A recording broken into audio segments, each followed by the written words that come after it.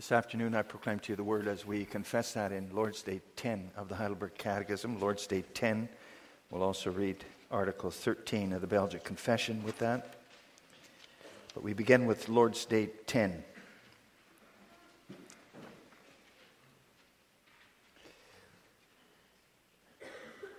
There we confess the following. What do you understand by the providence of God? God's providence is His almighty and ever-present power, whereby, as with His hand, He still upholds heaven and earth and all creatures, and so governs them that leaf and blade, rain and drought, fruitful and barren years, food and drink, health and sickness, riches and poverty.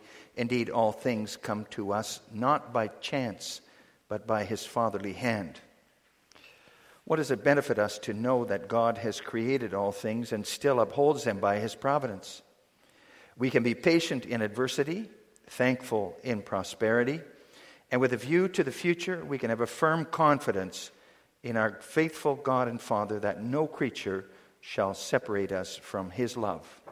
And then Article 13 of the Belgic Confession, page 505 in your book of praise. And there we also confess the providence of God as follows. We believe that this good God, after He had created all things, did not abandon them or give them up to fortune or chance, but that according to His holy will, He so rules and governs them that in this world nothing happens without His direction. Yet God is not the author of the sins which are committed, nor can He be charged with them. For His power and goodness are so great and beyond understanding that He ordains and executes His work in the most excellent and just manner, even when devils and wicked men act unjustly. And as to His actions surpassing human understanding, we will not curiously inquire further than our capacity allows us, but with the greatest humility and reverence we adore the just judgments of God which are hidden from us, and we content ourselves that we are pupils of Christ, who have only to learn those things which He teaches us in His Word without transgressing these limits. This doctrine gives us inexpressible consolation, for we learn thereby that nothing can happen to us by chance, but only by the direction of our gracious Heavenly Father. He watches over us with fatherly care, keeping all creatures so under His power that not one hair of our head, for they are all numbered, nor one sparrow can fall to the ground without the will of our Father. In this we trust, because we know that He holds in check the devil and all our enemies, so that they cannot hurt us without His permission and will. We therefore reject the damnable error of the Epicureans who say that God does not concern Himself with anything but leaves all things to chance. So far, our confessions.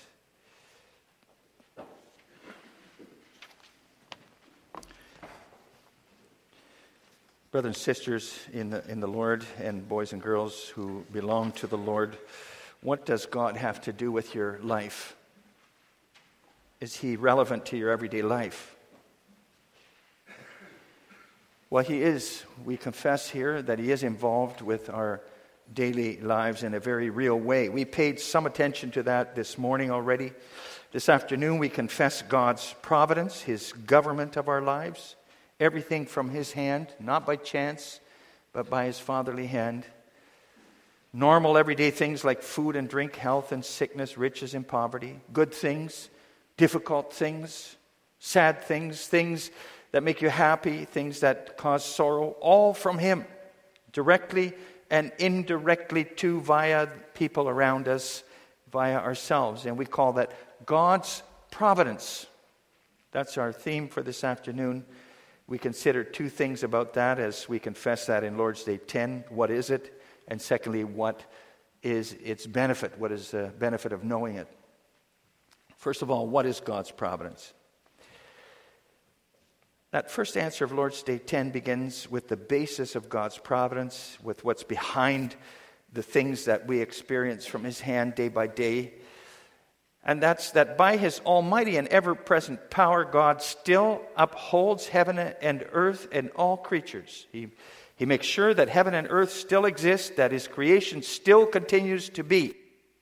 And you have to take note of that little word, still. Still. God lets this world and the universe continue. Still. Ever considered how amazing that is? Let me do some rough calculations here. There are about 7 billion people on earth today. All those 7 billion people are awake around 16 hours a day. And how often do those people sin per hour? Of course, everything we do and say and even think is tainted with sin, but let's just say for comparison's sake that we all sin 5 times an hour. So that would mean that per year, God is sinned against, and let's calculate here, 5 sins times 16 hours times 365 days times 7 billion people. That's a big number. 204 quadrillion times a year, more than. Hard to imagine how many that is. How many times God is offended by people, by all of us here on earth per year. And then if I was God, I would have done things a lot different. I don't think I would have been able to restrain myself, but would have become so angry with it all that I would have destroyed this whole universe long ago. Away with those sinful people, away with that broken world, people who continually step on his heart. But God still upholds heaven and earth and all creatures. He doesn't destroy it all. How is that possible? It's because God is so patient in his mercy. He's so slow to anger. He holds in his wrath a long, long time. Much longer than you or I could ever keep our anger in. He's long-suffering. He gives people time to repent. Whenever there's a big atrocity or disaster in this world, people end up, they question God. Like with a hurricane, kills all kinds of people, or an air crash that takes a lot of lives at one time, and you hear the skeptics say, right, where was God? Where was God? Why didn't he stop that from happening? Actually, if you think about it, the question should be, why not?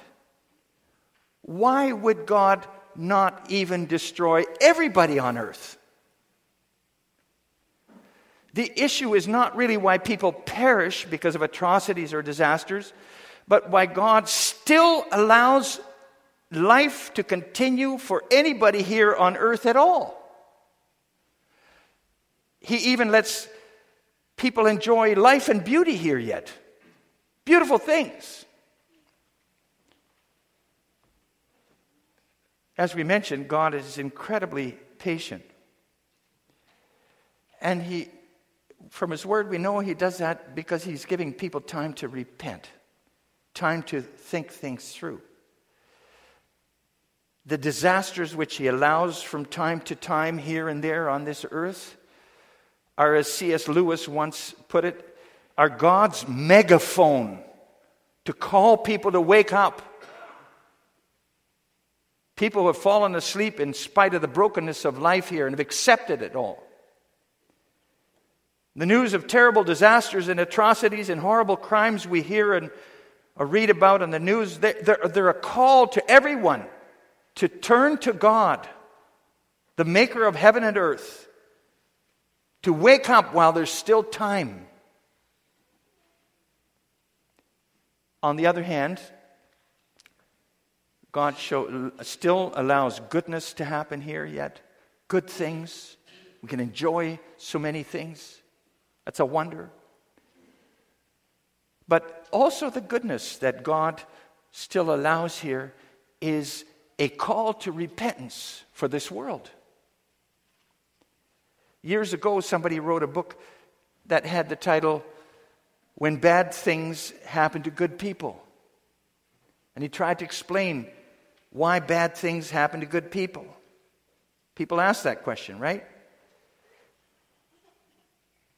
But a number of years ago, a Reformed theologian, John Gerstner, he wrote a booklet entitled, "Why Do Good Things Happen to Bad People?" And then he meant everyone as the bad people. Why do good things happen to bad people? He said that the presence of evil and suffering in this world should not surprise us at all, because all the sins and misdeeds of people here on earth, including ourselves, just cry out for God to do something, to end it all. What's truly surprising is that there is any good at all in this world to enjoy. Why does God still allow people to enjoy so much good in this life? So much beauty yet? Why does God still allow me to enjoy myself so often yet? Well, God is patient.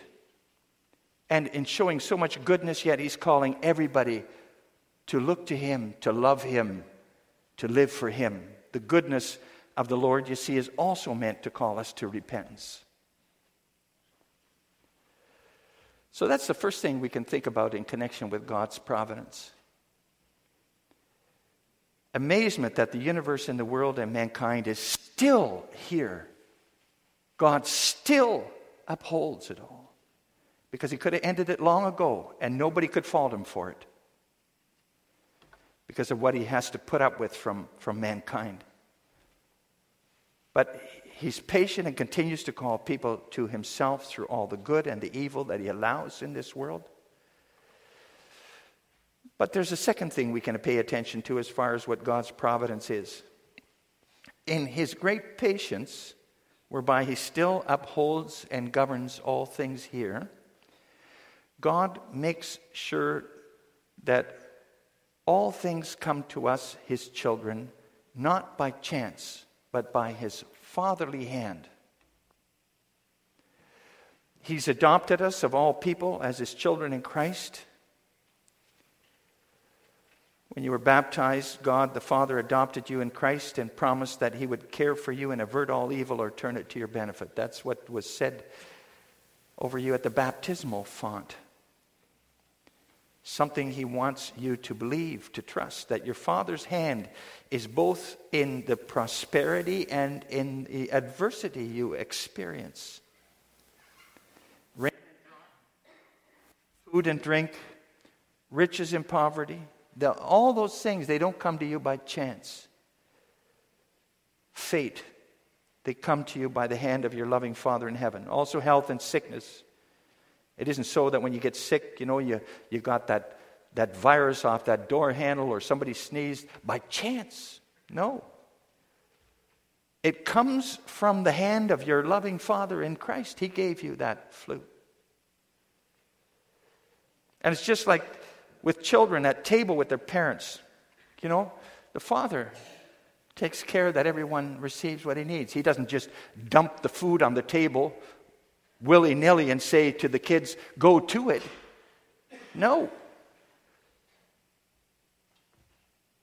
God is our wise and loving Father in Christ, and He gives each what He knows they need, according to their need, as He knows that. Like parents with their children at table. The little one gets the bottle. The child who's a bit older gets the pureed potatoes and veggies. And the child who's older yet gets potatoes and veggies and some meat on their plate because they have the ability to chew it all.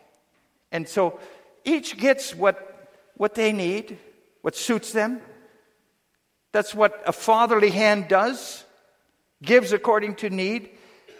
And our Father in heaven does that too. The perfect Father in Christ. Parents here can't do that. Parents sometimes maybe even end up favoring one child above another or not understanding their children. They can end up being more understanding of the needs of this child than that of that child.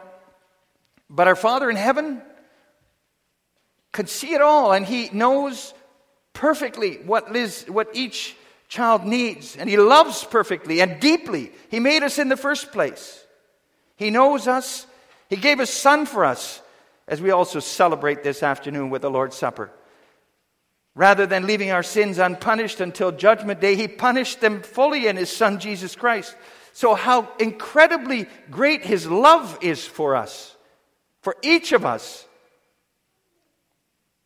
And therefore we can trust He's going to give each of us exactly as He knows is good for us.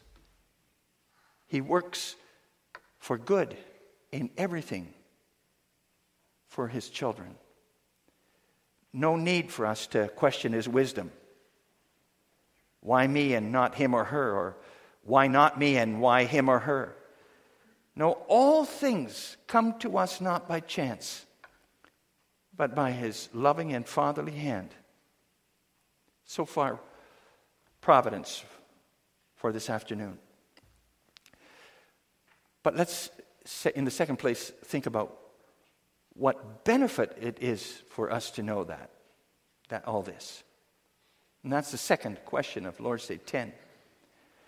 Does it make any difference for me to know God's providence, that He's in control of all things when I deal with something good or something terrible? It does. At least that's God's intention that it does. We can be patient in adversity, we confess. Patient in adversity. Now, the Bible, if you look at the word patience in the Bible, the original word is hypostasis in Greek, and that means to stand under, to stay under. The picture is then somebody who remains standing under a heavy burden. The person doesn't shake it off, doesn't throw it aside in anger. They carry it. They keep on carrying on. And that's what the patience of believers under adversity is about then. Trust. Okay? That comes down to trust. Trusting that it's your Father in heaven who laid that burden on you to carry, who knows what you can carry. He laid it on you. And then also expectation. Okay? Expecting that He has a good purpose for that, and that it'll bring glory to Him if I carry this burden. That's why God let Job suffer, so that Job's faith would shine to God's glory. It's not about whether it's not in the first place even whether it's to our benefit as such in the first place, but to God's benefit. And if it's to His glory, then we can expect that we will be purified and refined through carrying that burden too. Good things will come to us through that. Grow in our dependence on God and intensity in prayer, and will be a testimony to other people of what it means to belong to Jesus Christ. Of course, that patience in adversity isn't necessarily there right away like the flip of a switch. It says, so we can be, it says in our confession, we can be patient in adversity. So it's not by the flip of a switch that you're suddenly patient as soon as you get a burden. No.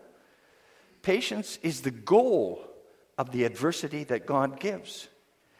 And you come to that by way of struggle. It's often a fight to accept that burden that God lays on you, right? We don't always want to stand under it. Carry it. Why me? How can this be any good for me or for God's glory? Our hearts can sometimes be so joyful and close to God, but adversity can make a big mess out of that and make you upset and rebellious against God, so you question Him. How do you overcome that? How do you overcome that and come to that patience in adversity? Well, congregation, by cultivating a life that is lived close to the cross of Jesus Christ, if you know what I mean. A life close to the cross of Jesus Christ.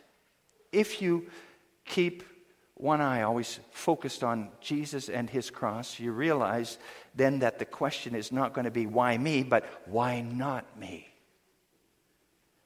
And then the cross of Christ also helps you, again, to trust your Heavenly Father's love for you in your adversity. God gave me this. He gave his Son for me, and this comes from his fatherly hand. And then it also helps you to go on in the expectation that your Father in Christ will have a good purpose for you to bear this burden, for this adversity that you bear.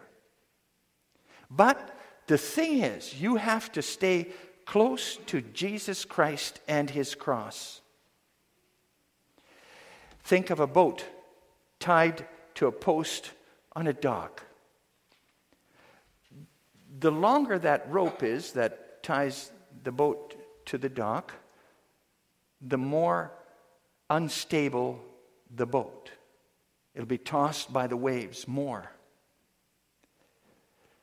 The shorter the rope tying that boat to the dock, the more stable the boat.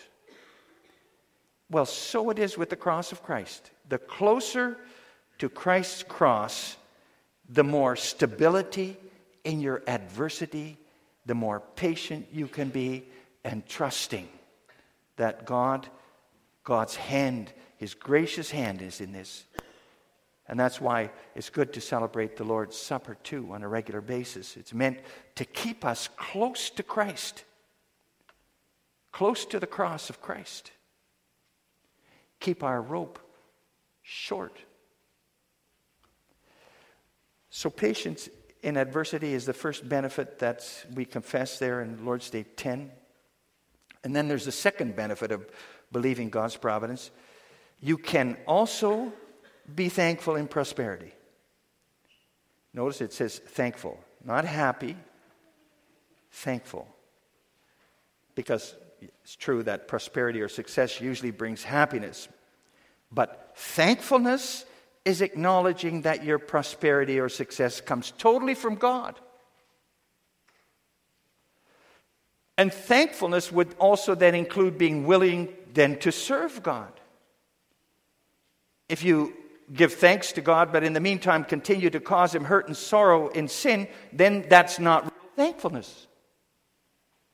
Thankfulness goes hand in hand with serving God.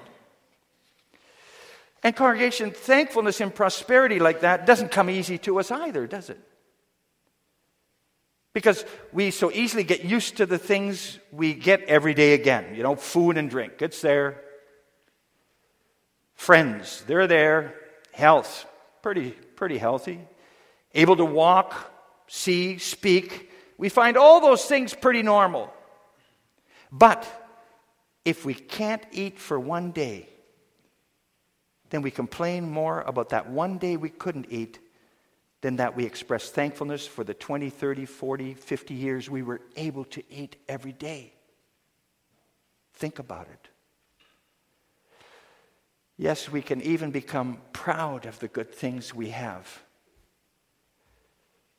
If we enjoy success in something, you know, and then we seek attention and praise for ourselves, but we forget God who gives so that we can give honor to him above all. Often it's the case that the better things go, the less we think of God and the less we give thanks to him. And you realize that it's also a struggle for us then to become truly thankful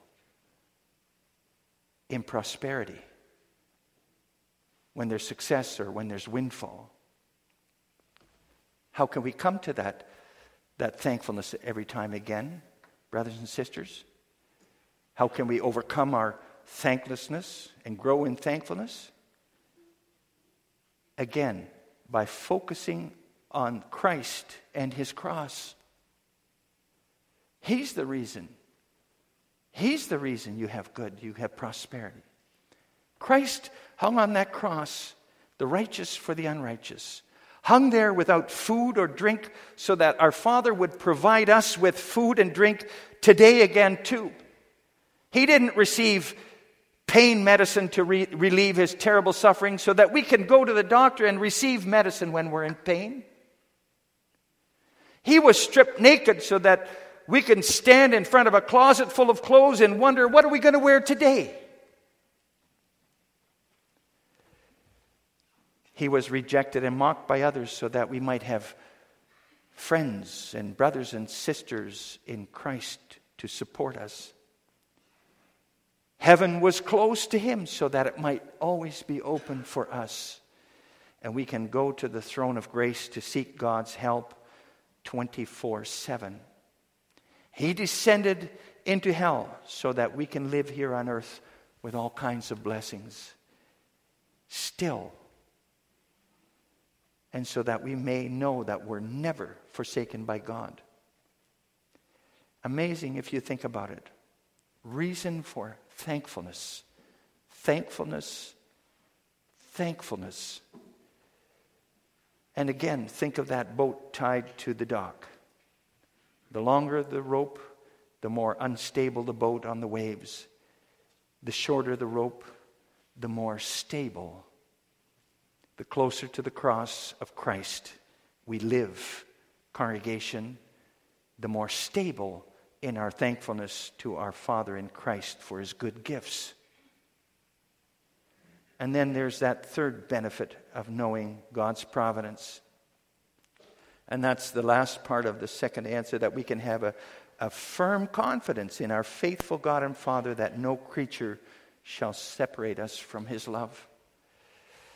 And that word providence is related to the word provide. Provide. God provides. Like a mother provides what her children need when they go to school in the morning. Coat, warm coat, boots on, mitts on, lunch bag, and so on. Provide what they need for that day at school. God provides. And that doesn't mean that you'll have to deal with that you don't have to deal with bad things and that all your desires will be fulfilled. No, it means that God will always provide you with what you need to continue as pilgrim on the way to Jerusalem.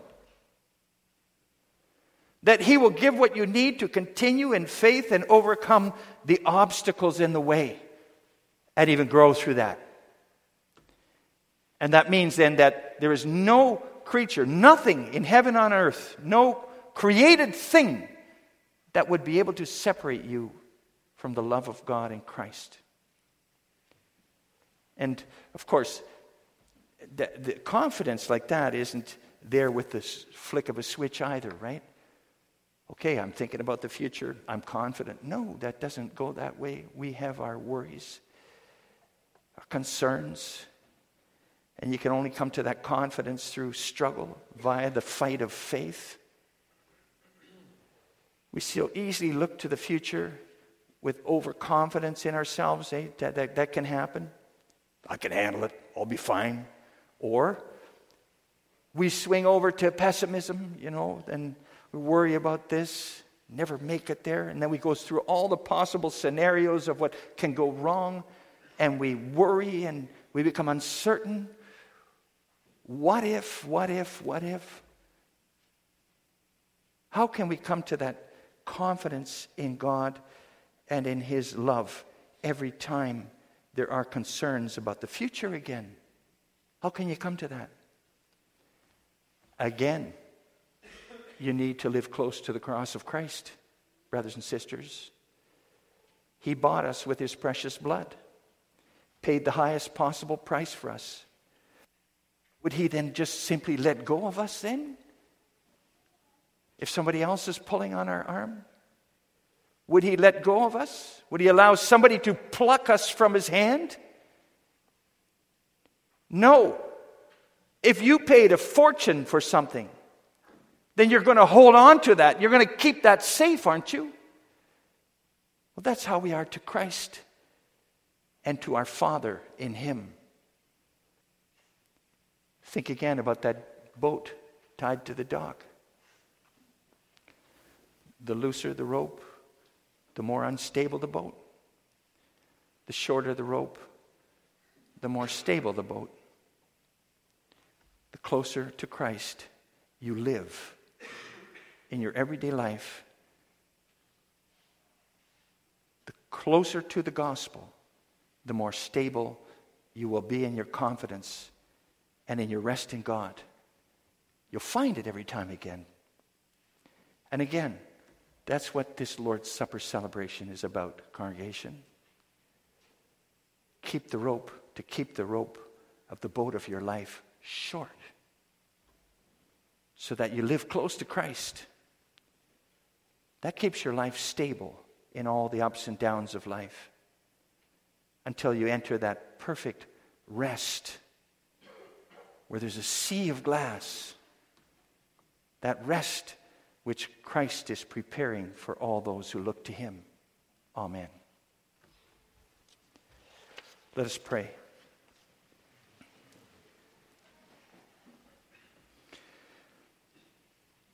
Thank you, Father, for being able to confess your gracious providence from your word here this afternoon.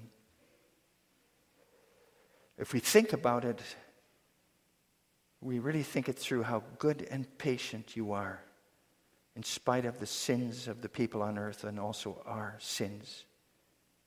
We're part of it.